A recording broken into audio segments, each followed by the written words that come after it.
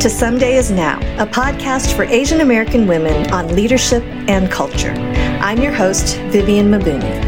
This podcast has been created to carve out a space for Asian American women to explore and validate living in both Eastern and Western worlds. Each week, we will celebrate our heritage and highlight Asian American history. My guests and I will explore our various Asian American journeys, both the parts that we are proud of and the parts that have brought pain. We'll discuss practical tips on leadership and our favorite comfort foods, of course. This is a space and place to bring words and understanding to our shared experience living biculturally. I am so glad you're listening and look forward to your feedback. Enjoy the show.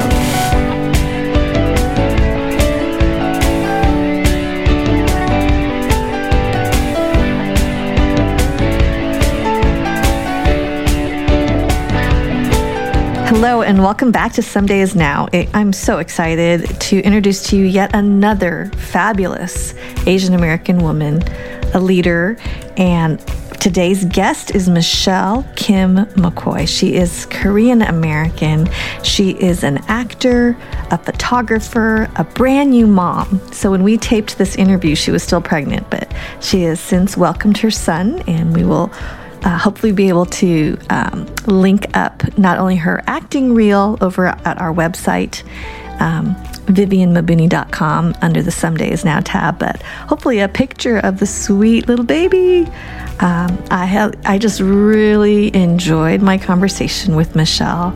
She is a rising star and incredibly talented and so much fun to be around. And if you go on Instagram and see, she not only takes beautiful photos, photos of her are just so beautiful too. So it's really a joy to have her. I appreciated her exploration of this idea of being in a predominantly white environment and kind of being the only one, the only Asian, and feeling like there's only room for one, and this feeling proud of being whitewashed. A lot of times I've seen in my own life and in the life of a lot of Asian American women that when they grow up in a predominantly white environment, their desire to fit in causes them to want to be seen as a banana, yellow on the outside and white on the inside.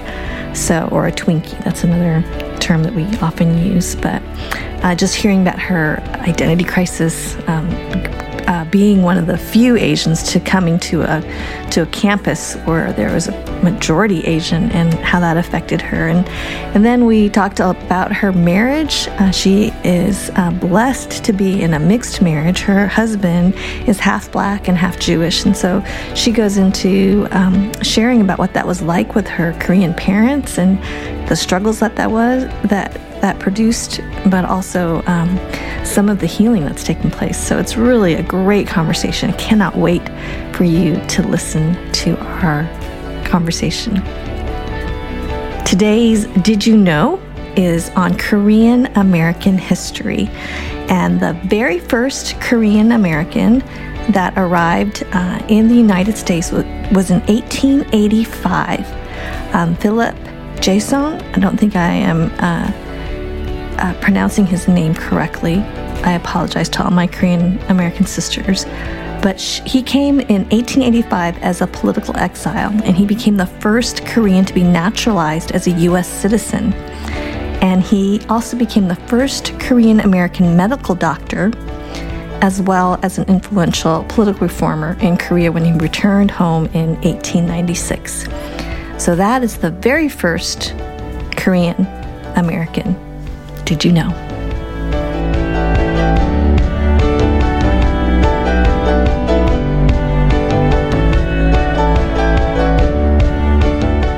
So welcome to this episode of Someday Is Now. I am so thrilled to have today with us the wonderful, wonderful Michelle Kim McCoy.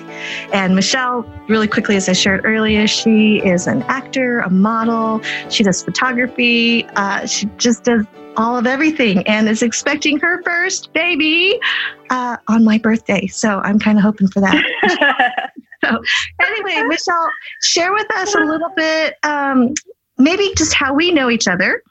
And then I would love to hear your ethnic journey.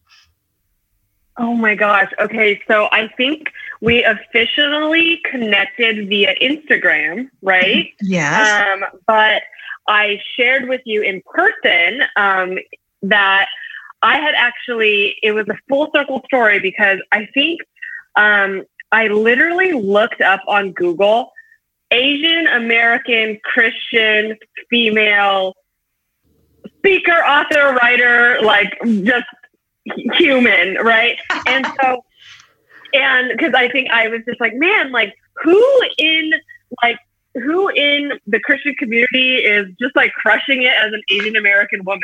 And so I looked that up, and I'm pretty sure the first article that came up was, I wish I could pull it up right now, was like Asian American Christian female? Or do you remember that article? Yes, you know what I'm talking about? I totally know what you're talking about.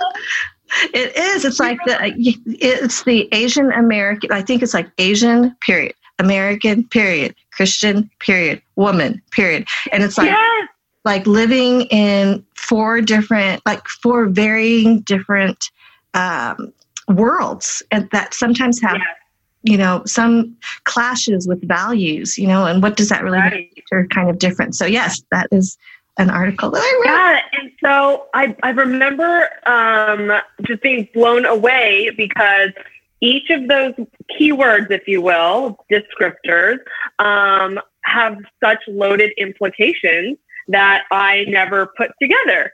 And so I realized, I was like, oh, wow, this is really rare. But furthermore, I didn't realize how rare it was for me to get as much value out of that article as I did, mainly because I'm like, oh, I didn't even know this was a thing. I didn't know like that this voice could be had. It wasn't, I never felt deprived of it, but it's just once I saw it out there, I was like, oh, why is this such a weird experience for me? What's like triggering inside of me? It was almost like it was awakening something that existed. And so that's so interesting that you mentioned. Yeah, well, that's so interesting you mentioned that, because over the years, as I've interacted with different women, Asian American women, there's a shared thread of experience, common experience. So sometimes it's like putting the words to the experience, and there's like a validation, like, oh, wow, this is something that I've probably just under the surface, have been dealing with, but never had words to put to. Yeah. And so that was my first intro to Miss Vivian Mabuni. And then I think I started following you on Instagram, and then, I think you spoke at IF for the first time, and I was just now been hearing about IF, and I'm like, oh, like IF brings these sorts of women, and I follow this person, so she must be pretty credible, or like just like the overlap of association and stuff like that. And then I think I remember specifically you called a Starbucks drink like your candy or something. I just like, yeah. And I think I responded, and then you like responded back, and then you started following me, and I was like, oh my gosh. And and then that's kind of, and then we eventually met up in Irvine. Exactly, at a Starbucks. You're right. Oh, so yeah, that's how we know each other, which is just really bizarre once you kind of put it into words that, hey, that's the world we live in. I love it. I love it. I love it. Well, tell me about your ethnic journey. Yeah. Oh man. I would definitely consider myself the trendy word right now, the multi-hyphenate, in that like I do lots of things, and they're mostly creative. But in terms of my ethnic journey, and the reason why I process with that is because the things I am involved in are areas that aren't typical for my Asian American upbringing.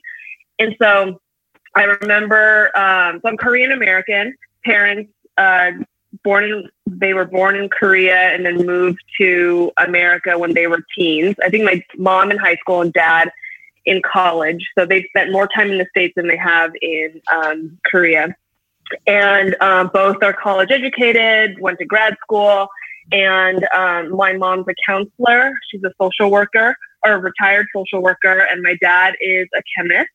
And I just remember from a very early age, my mom, like my parents really just like instilling just the quintessential American dream. And like, you can do whatever you want. But your only options are really to be a doctor or a lawyer. But you can do whatever you want. But here are your options. And so that was just like a normal thing. And, you know, you hear that in lots of Asian American people's stories. And I just didn't do really well in school. I mean, I got by but I just like had a really hard time focusing, and teachers would call me chatterbox, and I hated like practicing things, doing homework. And so I remember like from a very young age, I was very interested in all sorts of things. And I think my mom caught on to that early on. And her big thing was, you know, with this mentality of you can do whatever you want if you put your mind to it. She always said, you know, if there's anything you want to do, we can always try it. But the caveat was that I couldn't quit. And so, because she was like, you don't just quit when things get hard. And so, unfortunately, I ended up delving into lots of extracurricular activities because I have lots of interests. So at one point, I think from the age of 6 to 16, I was doing like 20 plus lessons a week because I would be like, "Oh, I want to try dance," and then she would like enroll me in dance class, and then you know within dance there's like ballet, jazz, tap, hip hop, point, all these different forms. I'm like, "Oh, I want to try that. I want to try that. I want to try that," and so I would go to dance class, and then because I was Korean, I had to do Taekwondo and get my black belt by the time I was 13. Okay, so time out with that really quick. Yeah. Did your parents speak Korean to each other, or did they speak English to each other? And did you speak Korean at home? Oh, so my parents spoke Korean to each other and English to me. So I can understand Korean, but I can't. I can speak like a kindergartner, and like people who speak fluently would know that I don't speak fluently. If they're interacting with me, that kind of thing. Totally. Okay. And it's ironic because I can read Korean text, but I don't know what I'm saying. Oh, like because I know the alphabet. So does that make sense? Like I can pronounce words, but I don't know what I'm saying. It's very odd. So fascinating. Yes. So yeah, because I don't have the vocabulary. Yeah, so that's kind of a fun fact. So yeah, I basically was doing lots of activities in 4 different instruments, and and both my parents worked full time, and they would just like take me from activity to activity, and then go home, do homework, and then go to sleep, and blah blah blah. So I did that for 10 years, and like I just like that was my life, just busyness, and so with like a Korean community, or like were you around other Koreans, or what was that like? Or did you do like Korean in the home, and then like what was that like for you? Yeah, so I went to a Korean church growing up, and then when I was about 11, my mom actually pulled me out of the Korean church and took me to an American church, a local American church. And I'm pretty sure that was a very intentional choice on her end, because just the church that we happened to be at was just very, adjective that comes to mind is like conniving, if you will, like very gossipy, and and I'm sure like it's not just limited to this small Korean church, but I think my mom saw an opportunity to like she like loved Jesus. She loves church. And so she was like, oh, I still can influence my daughter to like, love Jesus as well. And so I think she could she has a better opportunity to do that at this American church. And so she would take me we would go to the Korean church, almost like show face, if you will. Mm-hmm. And then she would take me to the American church for like the 11 o'clock service. And so like I would do Korean church and then do like youth group at let's just call it a white church. Yes. And yeah, that's actually where my faith developed. And so it really was like her way of kind of like getting me in both worlds. Mm. And that's always been, I think, her mentality is like having just like acknowledging my roots, but also being aware of like the community that we live in, and even the city that I grew up in. I grew up in Bakersfield. It's predominantly Caucasian. And so, she wanted me to have a diverse community, and her being a social worker, I think also really informed the way that she raised my brother and I.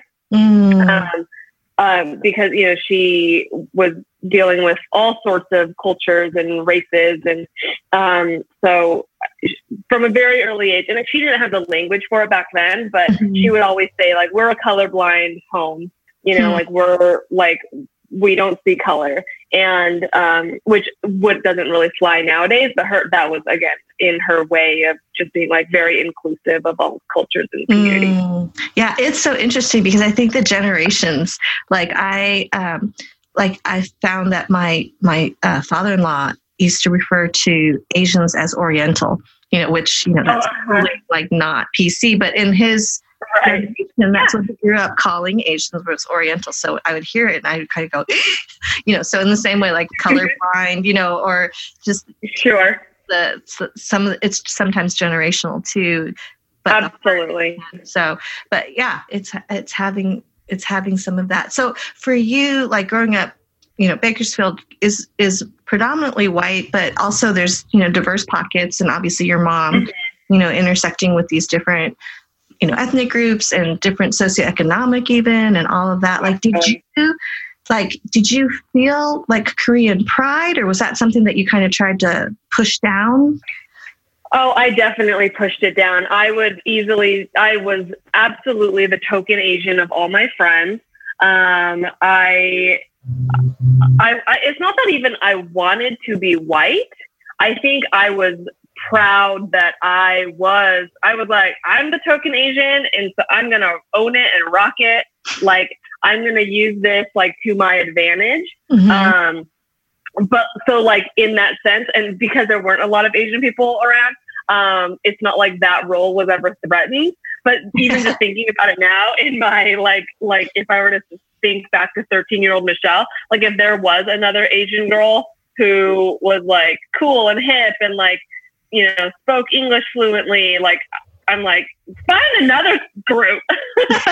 Like there's only room for one. And so I definitely word that actually I like found pride in. I wouldn't say I had Korean pride, but I was like proud to be considered whitewashed. Does that make sense? Like I would never have considered that being a bad thing. That being said, I was like superficially, again, I was very strategic of like what part of being Asian was cool and what wasn't. And so like my lunches were not cool. Like my lunches were embarrassing. Mm-hmm. And so like, I'm like, Mom, I just freaking want a Lunchable, right. Like a no Capri Sun and rice. Yes. Like, please, no dried anchovies. Like I love them, but no.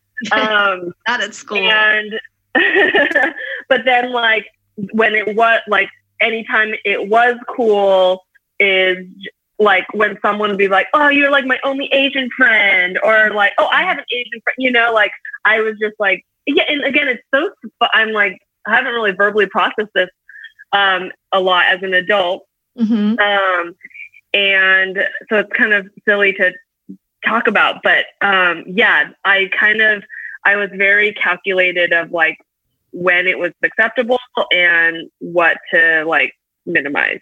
Totally. That I think that for what I've observed over the years is that with Asians that grow up in a predominantly white environment, that what you just described, kind of like thinking through, sifting through, having to, make decisions and almost like code switch and morph, almost like a chameleon sometimes. Yeah. That is a very common experience that I've heard for those. Absolutely.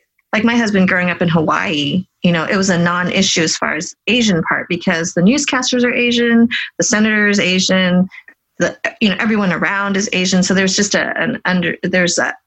something that he grew up with that I did not growing up in white, Colorado.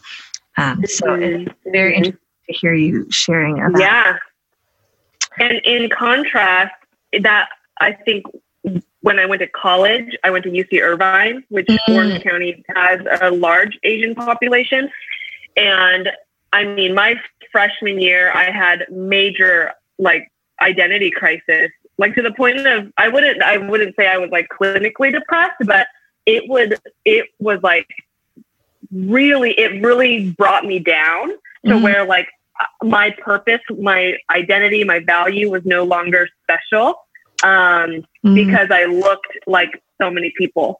And it's so interesting because I'll talk to fellow Asian American peers and friends, and it's very different. Some people are like, oh wow, when I like entered into this community of people who look like me, I got a lot of peace and joy from it. Like it just made me feel like at home, if you will. But for me, I was like, it threatened my value and my identity. Oh yeah. Yes. I hear that totally makes sense. Yes, I totally hear that. So for you growing up, like or even now as an adult, have you experienced anything that has been hurtful, as an Asian American woman or child? Yeah. I think, in general, it hasn't become less hurtful. It's the same thing always has happened. It's just happening less, that with more awareness coming in my social groups, is like making fun of Asian people stereotypes. And so like, oh, it's because you're Asian, or like, oh, Michelle, will you split the bill because you're Asian? Or, oh, you wouldn't. Yeah, like because all Asians are good enough. And like anything like that. Or when people actually make fun of Asian people with like accents and like making their eyes small and like all this stuff. But it has always hurt. But I would say I am actually still learning how to redefine my response. Because in the past, I would actually try to beat people to the punch by self-deprecating myself before they could. And again, that would make me seem very self-aware and cool, because it's like, oh wow, she is the same way or whatever, but it's because it hurt that I'm like, well, I'm going to make fun of myself. I'm not going to let anyone else make fun of me. Right. And then now I'm still learning. But yeah, like if that ever happens, I kind of laugh it off, but I make it kind of, it's like awkward laugh off, and then because then you're just like, oh, I'm sorry, I didn't mean to. And then I'm like, oh, okay. Like, I don't know. Like, I don't even say it's fine. I'm just like, oh, I just make it really like, I'm like negatively reinforcing your behavior with awkwardness. And so that's how I'm thrown. Like, I know what, like, exactly. Progress, not perfection. Mm. And so, like, you know, I am no longer making fun of myself for being Asian. So, like, I've cut that out. And I no longer, like, agree when people make comments. But I have yet to learn how to directly correct, you know, and so that's the next growth step for me. Yeah, no, I love that you share that, because I do think that we are all on a journey, and I think that we do have places where there's awareness and growth and development, but it almost, as you're sharing that, I'm thinking it's a really Asian response too, to be indirect about it. So it's kind of like this not passive aggressive, but it's kind of just the indirect, like, that's not okay, but it's not like straight up saying it's not okay, you know. So it's right, a little bit of a, you know, a little bit of an indirect approach to trying to correct hurtful behavior. So that is, and I think it's also that's why having you even in my life is so helpful, because hearing or reading you, hearing you speak, or reading you reading why is it so hard? Words are hard. Reading what you write gives me language to put to things that, like, I'm feeling all the feels right now, but I don't know how to articulate this in a way that's, like, clear. And that's clear. Because I would rather it be a productive conversation than, like, a defensive one. Right. Yes. And so, yeah. So that's why I'm thankful for you. Oh, well, the feeling is great. Is very mutual, Michelle. I like you very much. So, well, I would love, okay, so this is, I know that you do a whole smattering of everything. Photography, you model, you're an actor, you've been on Grey's Anatomy. I mean, come on. so I made it. You made it in some movie, and it's so great. So I'm cheering you on as you are rising into a wonderful place to represent and to just be, you know, all of who you've been created to be, which to me, as I you know, I was marveling during our Starbucks meetup where, you know, you were sharing about all the different activities you did as a little girl, and, you know, but it's kind of like, in the end, nothing is ever wasted. And so I see that you are able to implement the every lesson, but also, you know, even your journey as, you know, a Korean American woman and growing up the way you have. And it's just, none of it's ever wasted. So I love that, you know, hindsight is always 20/20, but I love how right now you're kind of living into so many different factors of your, you know, multifaceted 20 different activities as a little girl type of life. So I would love if you would share maybe some guiding principles or leadership lessons, you know, as I think one of the hopes with this podcast in particular is that as Asian American women, we do bring leadership and insight, sometimes uniquely, sometimes it's just that, you know, we're learning from just life experience. But I do think that having a place where we are growing and pushing out and leading out, I would love for you to share anything that comes to mind in the area of leadership. Yeah, absolutely. So like you said, nothing is ever wasted. And my journey, I would say, in terms of like interest and activities would be compartmentalized in like doing everything, right? Like, so I was dabbling in everything, and I was the quintessential jack of all trades, master of none. And ironically, in areas that weren't typically being pursued by other Asian American kids my age. And because at the age of 13, I went into acting. And so then I was acting and doing all these other things. And all those other things is actually what informed my acting career, because, you know, it like really filled out my resume with like different talents and abilities and whatnot. And then when I went to college, that's when I learned that you really do have to be great at one thing, to be known for one, like to kind of, you can't just dabble your whole life. Like you really have to be excellent at something. And so that happened to be photography. And so, so my entire college career, I found photography and didn't suck at it. And people just would keep hiring me to do things. Yes. And so it just kind of turned into this business. But then I had to make a very intentional choice to stop anything that wasn't like feeding that goal.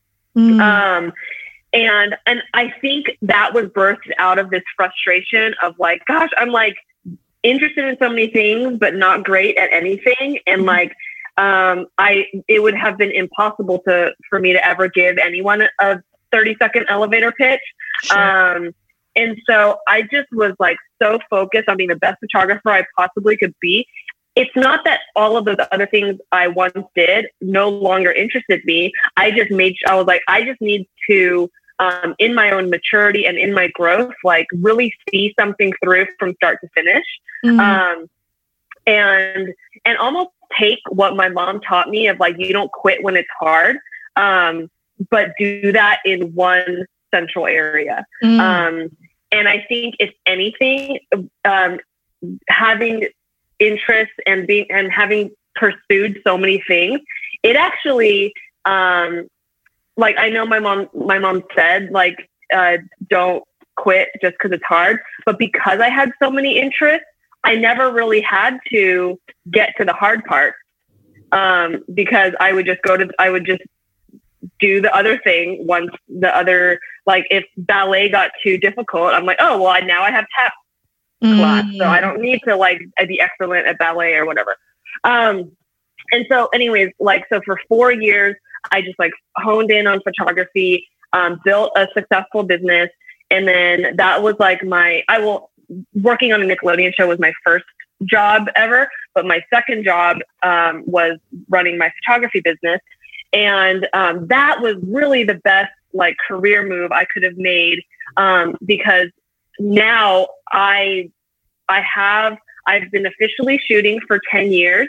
And like, that is something that will always work for me. And that's actually been able to afford me the time and just afforded me the time and the energy to then pursue these other things that have always been there, but it wasn't its time. And so when, this is so silly, but like when I found out that Mulan, they were making a Disney Mulan. Yes. That had to be like 3 or 4 years ago, maybe even before that. I remember just thinking, I'm like, this is huge for the Asian American community, like worldwide. Yes.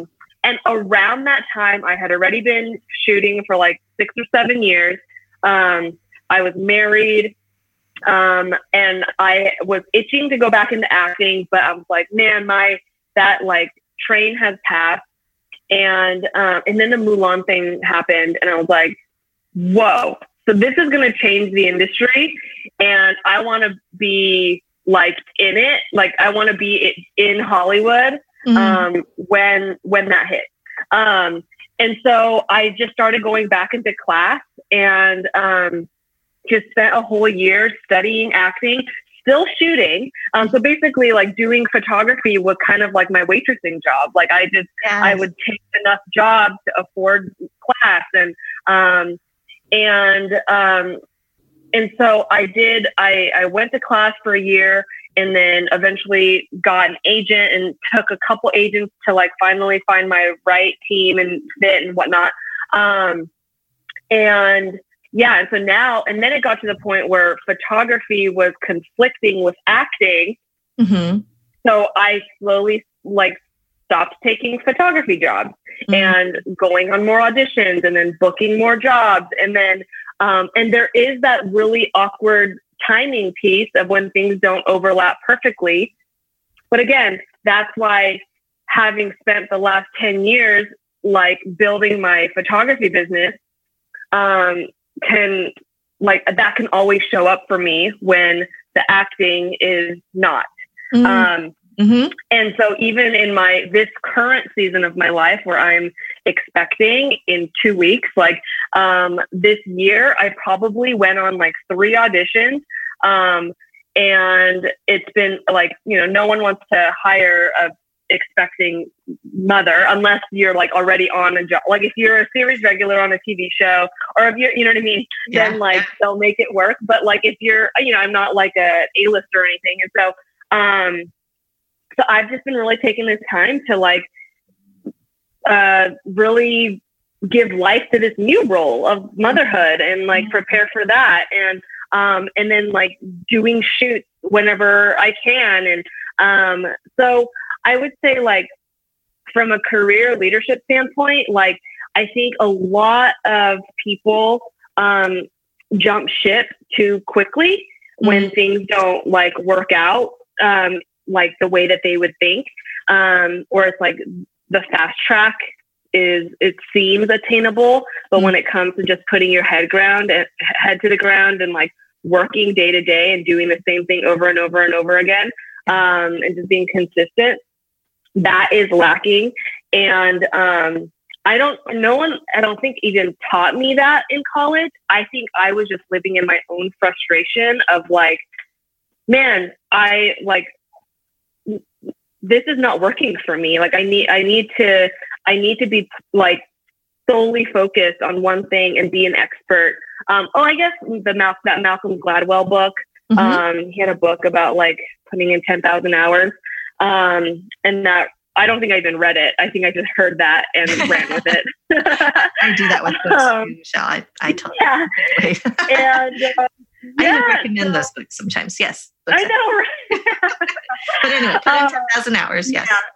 Yeah, and so I think that like putting in that time, I think is so important, and because the misconception is that that you're giving up on the dream if you only choose one thing. But like knowing that if it's a dream, yes, you need to sow into it. You absolutely will reap what you sow. But like, you also have to be realistic of like, well, how are you going to fund the dream? And how are you, and like, at least for me, like I had to think about like quality of life. And so like there are certain jobs, like photo jobs that I would take that weren't necessarily ones that I would want, but there are jobs I did for the money. And that's totally fine because it's like, oh, I need to pay rent, like, or,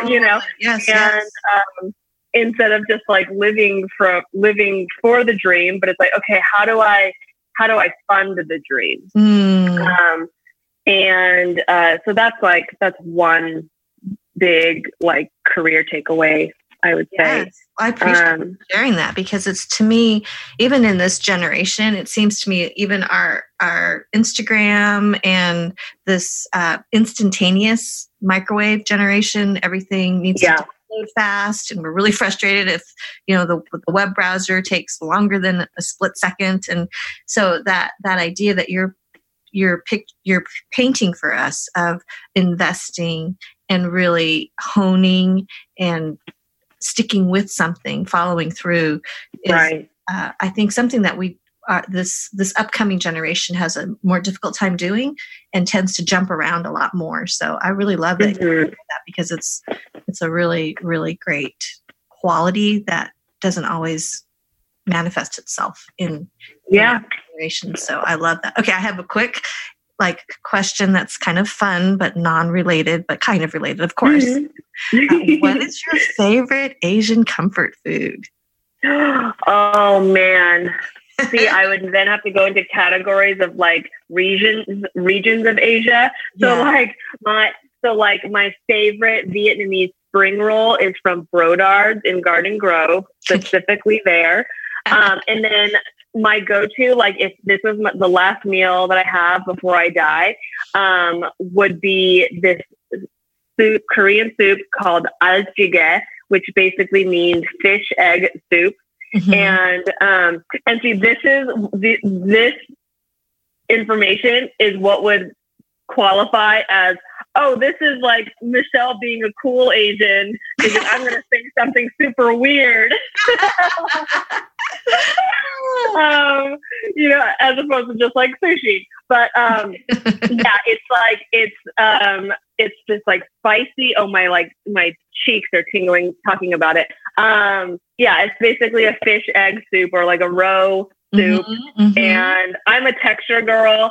And so like these cooked fish eggs are just like there's like tiny little balls like squished together, and then they just disperse in your mouth, and it's just so it's amazing. So good. Okay, we must try this. I need to experience this because this is one I have not had yet. But oh my goodness, it's like I can hear the enthusiasm, and I think what's one of the funniest qualities that I have when I'm eating meals with my Asian friends, like we'll be stuffed, but we're still talking about like what we're going to eat next, like or next week, or what we had the previous week. I mean, there's just so much around the food, and it's just like we just get so excited about it.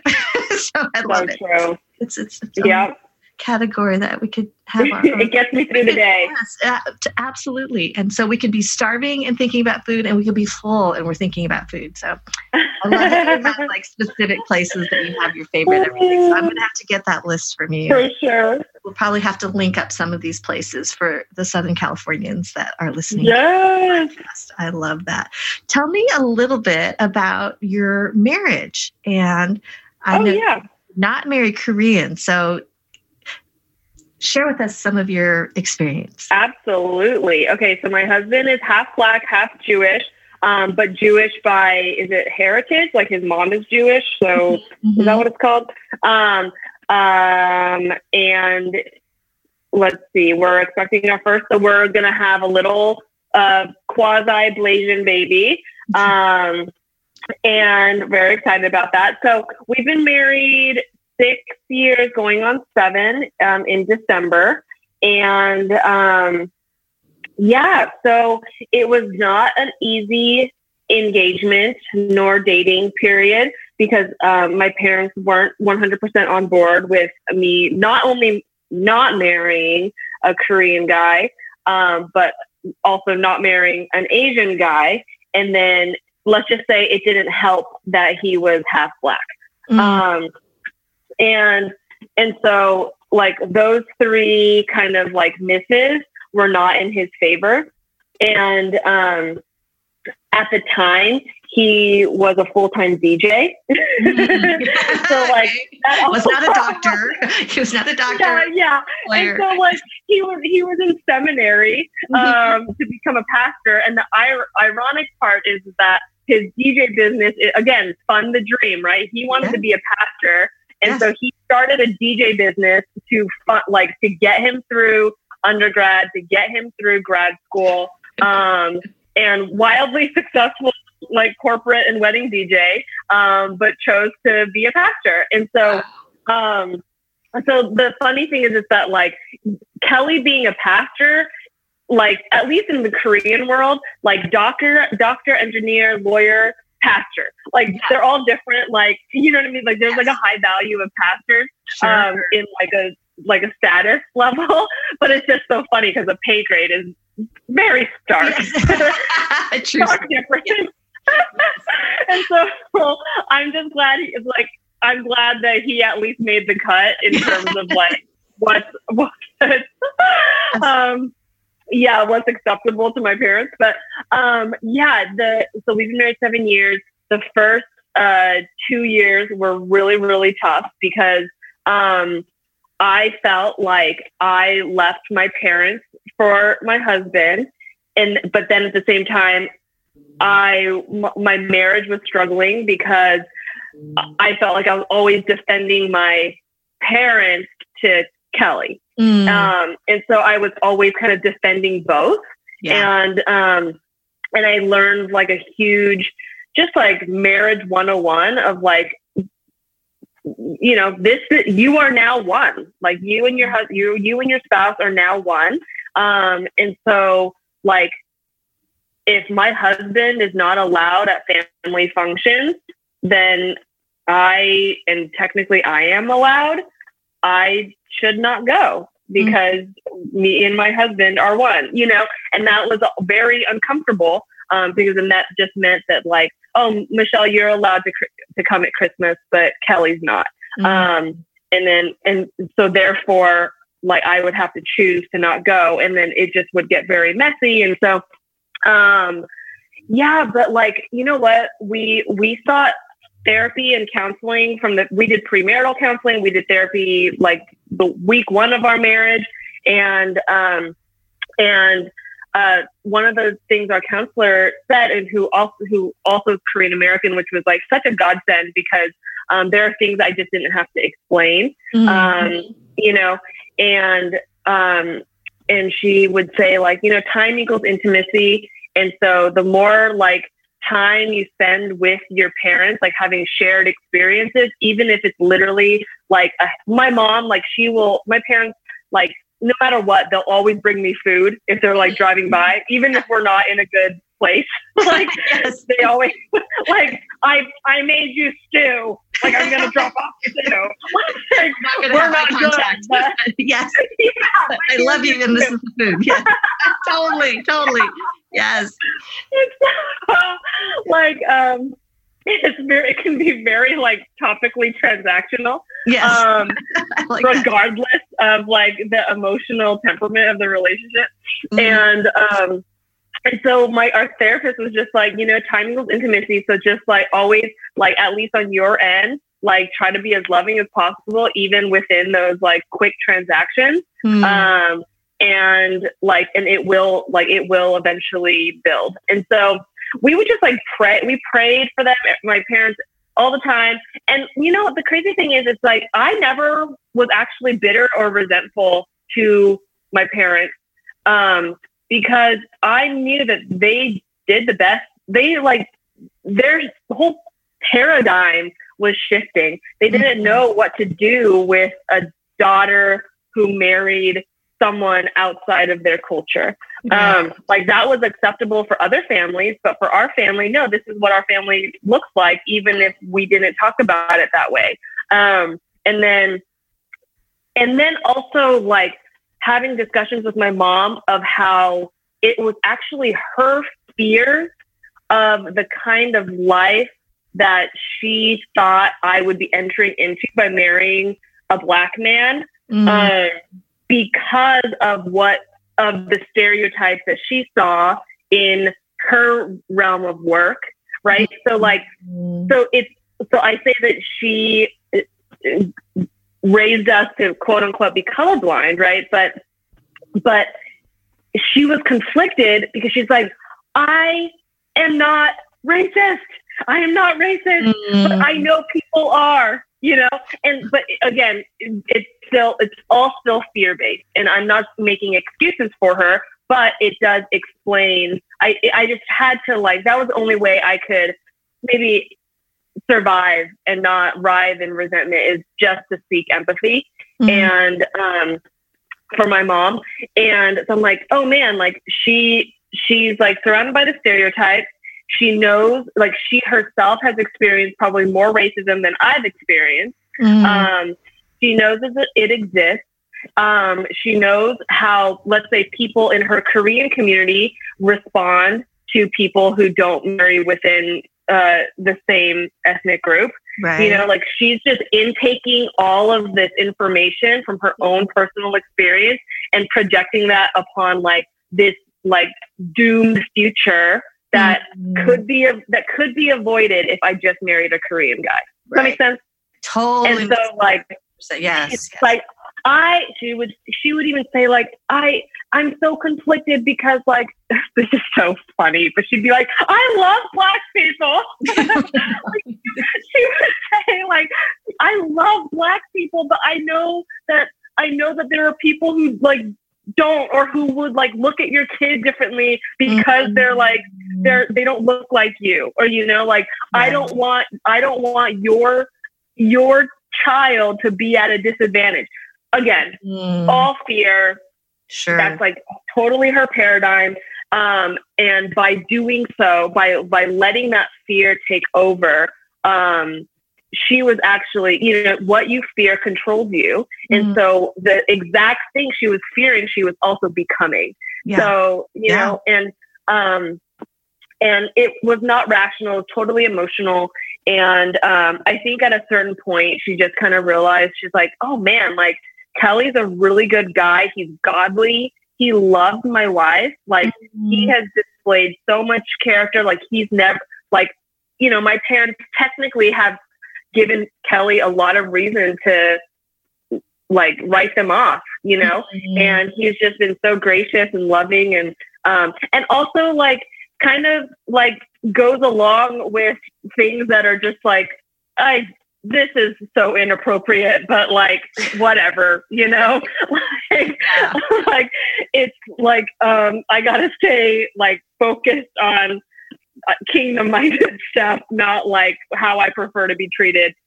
Like Kelly will be the only one that little things like, you know, he's the only one at the table who doesn't get chopsticks, even though he's like fully totally can use the chopstick. Yes. Little stuff like that. Or I don't know if this is, you could cut this out if it's inappropriate, but like we'd go to a buffet and my dad would be like, Kelly, they have the best fried chicken. And like, you will love their fried chicken. But like, that's my dad's attempt to like, like we chose a restaurant that we think you would love. It's like trying to build a bridge with whatever the stereotype is. So, like, oh, bless. Oh, Karen. Yeah, so stuff like that. I know. No. So, you know, it's stuff like that. And then like, and sometimes you just can't, like, you can be like, okay, Kelly doesn't really like fried chicken, or Kelly loves sushi, or he loves Korean food, or whatever. Yeah. And like, so you just graciously, you know, respond, because when it's just too exhausting to stay offended sometimes. And so all to say, we are all good, honestly, by the grace of God, because we have had so many people praying for us. We have been praying. My parents are like, love Kelly. They could not be more thrilled to be grandparents to a quasi-Blasian baby. And like the other day, my mom even said, she's like, oh, he's going to be so beautiful. I can't wait to meet little Deacon. And I was almost like in tears, because that is so not what she would have said 7 years ago. Right. You know, if anything, she said like really hurtful things regarding my unborn child. And people would always tell me like, you know, once you have kids, like your parents will come around. I'm like, yeah, that might be true. But I also like, I don't necessarily want I would hope that our relationship would mend before we bring a child into the picture. Sure. And it has, you know, and so, because I don't know, I just didn't necessarily want my child to be like a peace treaty. Right. Totally. And yeah, so it's been a journey. But yeah, another kind of funny thing that Kelly and I say is like, we've been married, let's say 7 now, because it's like a couple months. It's coming up, but like, we'll say like, oh, we've been married 7 years, but like happily for 3, you know? And so, because the first 3 to 4 years were just really tough. Yeah. And we didn't know what a honeymoon phase was, but at the same time, it's so great because we put in the work. We like went to the nitty gritty, and like our foundation is solid. Yeah. Well, you know, that because I think that there's sometimes, I think especially in the Asian community, there can be a stigma with seeking professional help with therapy and therapists and all that. And I just think it's so great that you two saw that the value of the marriage and to want to start off with a solid foundation and getting help to navigate, because not only do you have the difference between male, female, you also have the difference with cultures, backgrounds, expectations, who did what in which home. And so and let's face it, premarital counseling, you can talk through some things, but it's just not the same, because after you get married, it's like, oh, it's a whole different thing when you're actually waking up and he's still there. You know? And so, exactly. Yeah. So I think it really brings out a lot in our own lives, our own character strengths and defects and all of that needing to be worked through. So I love that. And I love I think what you're describing as far as fighting for your marriage and needing to sift through and still seek to honor your parents, but also understand that, trying to see things from their perspective as well. And I think that really does make a difference, with empathy versus defensiveness and all of that. Totally. So I appreciate you sharing that, Michelle, because I do think increasingly, there are more and more mixed race couples and mixed race children, and there's a whole change that's taking place, demographically, and it's all a part of our experience. But I think you sharing your story, I think is going to help a lot of listeners as well, and I'm just grateful to do that. So, Thank you. Yeah. So very fun. Okay, so my last question. I don't know if you've spent much time thinking about this. So if you haven't, we can skip over it. But you have a little baby coming. What is one part of your Korean American heritage that you hope your son will absorb and even pass on to his own children one day? Yeah. So this was a real honor to include my parents in. So a tradition is that the parents typically, the grandparents name the grandchild's Korean name. And so I invited my parents to kind of pray about and ask God, hey, we said, will you just ask the Lord for wisdom on what you want Deacon's Korean name to be. And they did, and they came back with a name, and that was really, really special. And so I can't remember what the name is at the moment, so I have to look back at my text messages because that's one thing. Yes. And then I for sure I told my parents, I was like, I would love, because my mom's going to be living with us for a month once he comes, and I asked them if they would be willing to only speak to him in Korean. Oh wow! Yeah, so I would, because I only spoke to my grandparents in Korean, and that's kind of I don't see them as often as I would like, and so I feel like that is how I didn't end up picking it up as much as I would have liked to, but I do foresee my parents being really involved in Deacon's life. And so if they just speak to him in Korean exclusively. And then the third thing is I'm really excited about his first birthday, which will be kind of like a mashup of what is typically the 100-day celebration called the Dohl, DOHL. And because historically, babies didn't live past 100 days. And so it's a big deal when they did. And so there's the 100-day celebrations are a big deal, but in an Americanized form, it's 1 year just kind of makes more sense. Sure.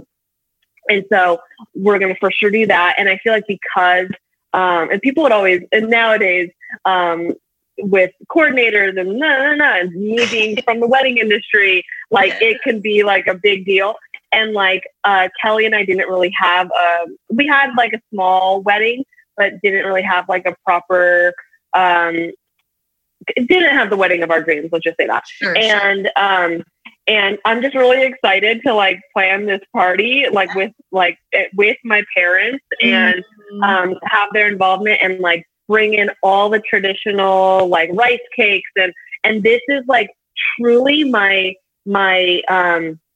way of presenting all things Korean culture to my friends unashamedly. Yes. And I'm so excited about his first birthday because I don't know. I just feel like this is the first time that I've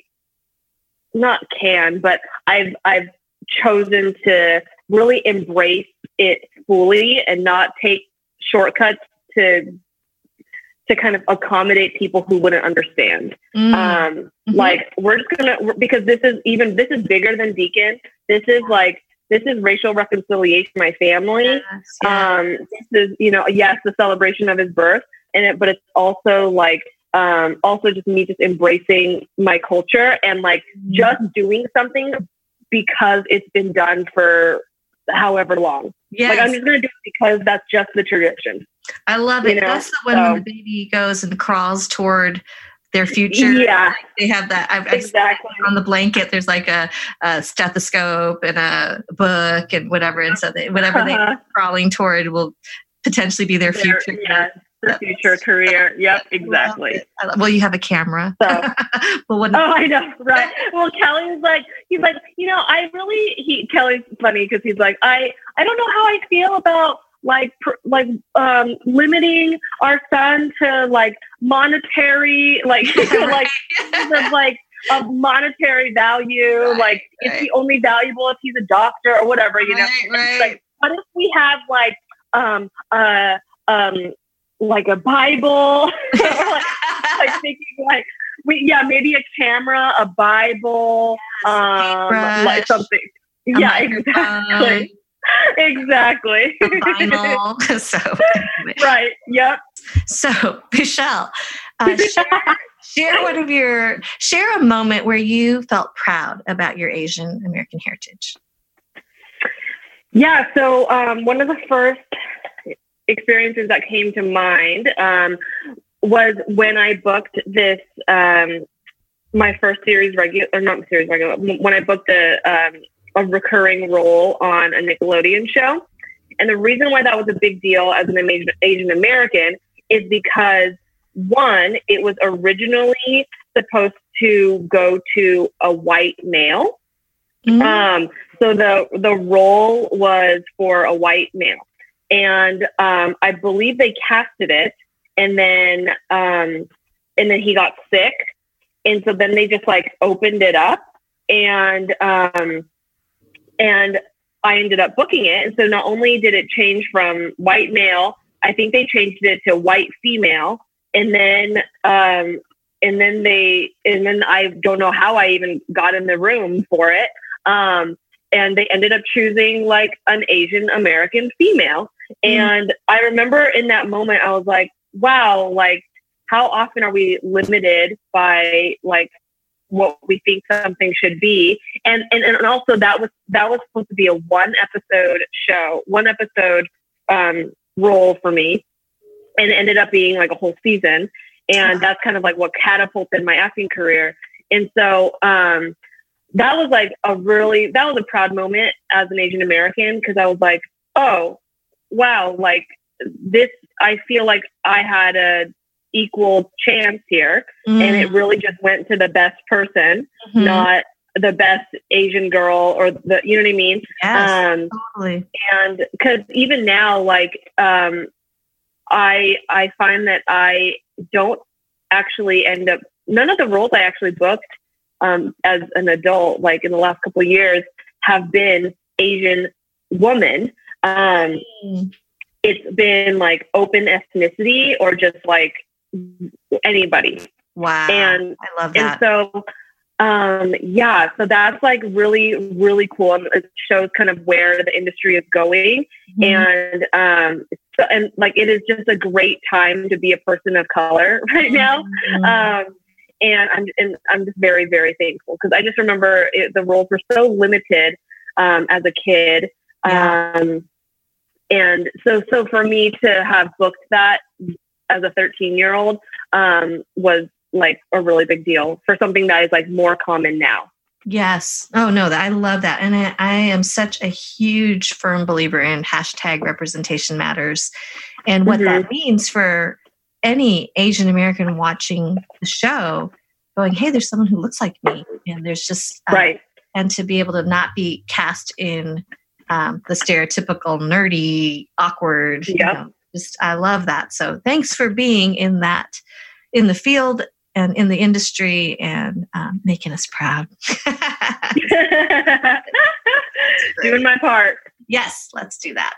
Well, I am so thrilled for you and for Kelly and sweet baby Deacon. And I just love that you are on journey, have been on journey, continue to be on journey, embracing all of who you are, including your Korean American heritage. And I love just having this conversation with you. So thank you so much for goodness, of course, taking the time. So I'm excited. How can people find you? Yeah, so I'm pretty active on Instagram. It's Michelle Kim McCoy. And in terms of like acting jobs, I have my little IMDb. So you can like look up on that. And that's pretty much like where I'm at. That's so great. Well, we will definitely link these in show notes. I'm still in my mind going, I'm just saying these things, but I'm not sure exactly how it all works, but it'll be there. It will be there somehow. So all of the links, we'll have a photo. Maybe we can get a picture of the baby when he comes. And yes! Oh my goodness. Thank you so much for being one of the first guests on Sunday Now. Such an honor to have you. Such an honor. Thank you. Thank you for joining us this week on Someday Is Now.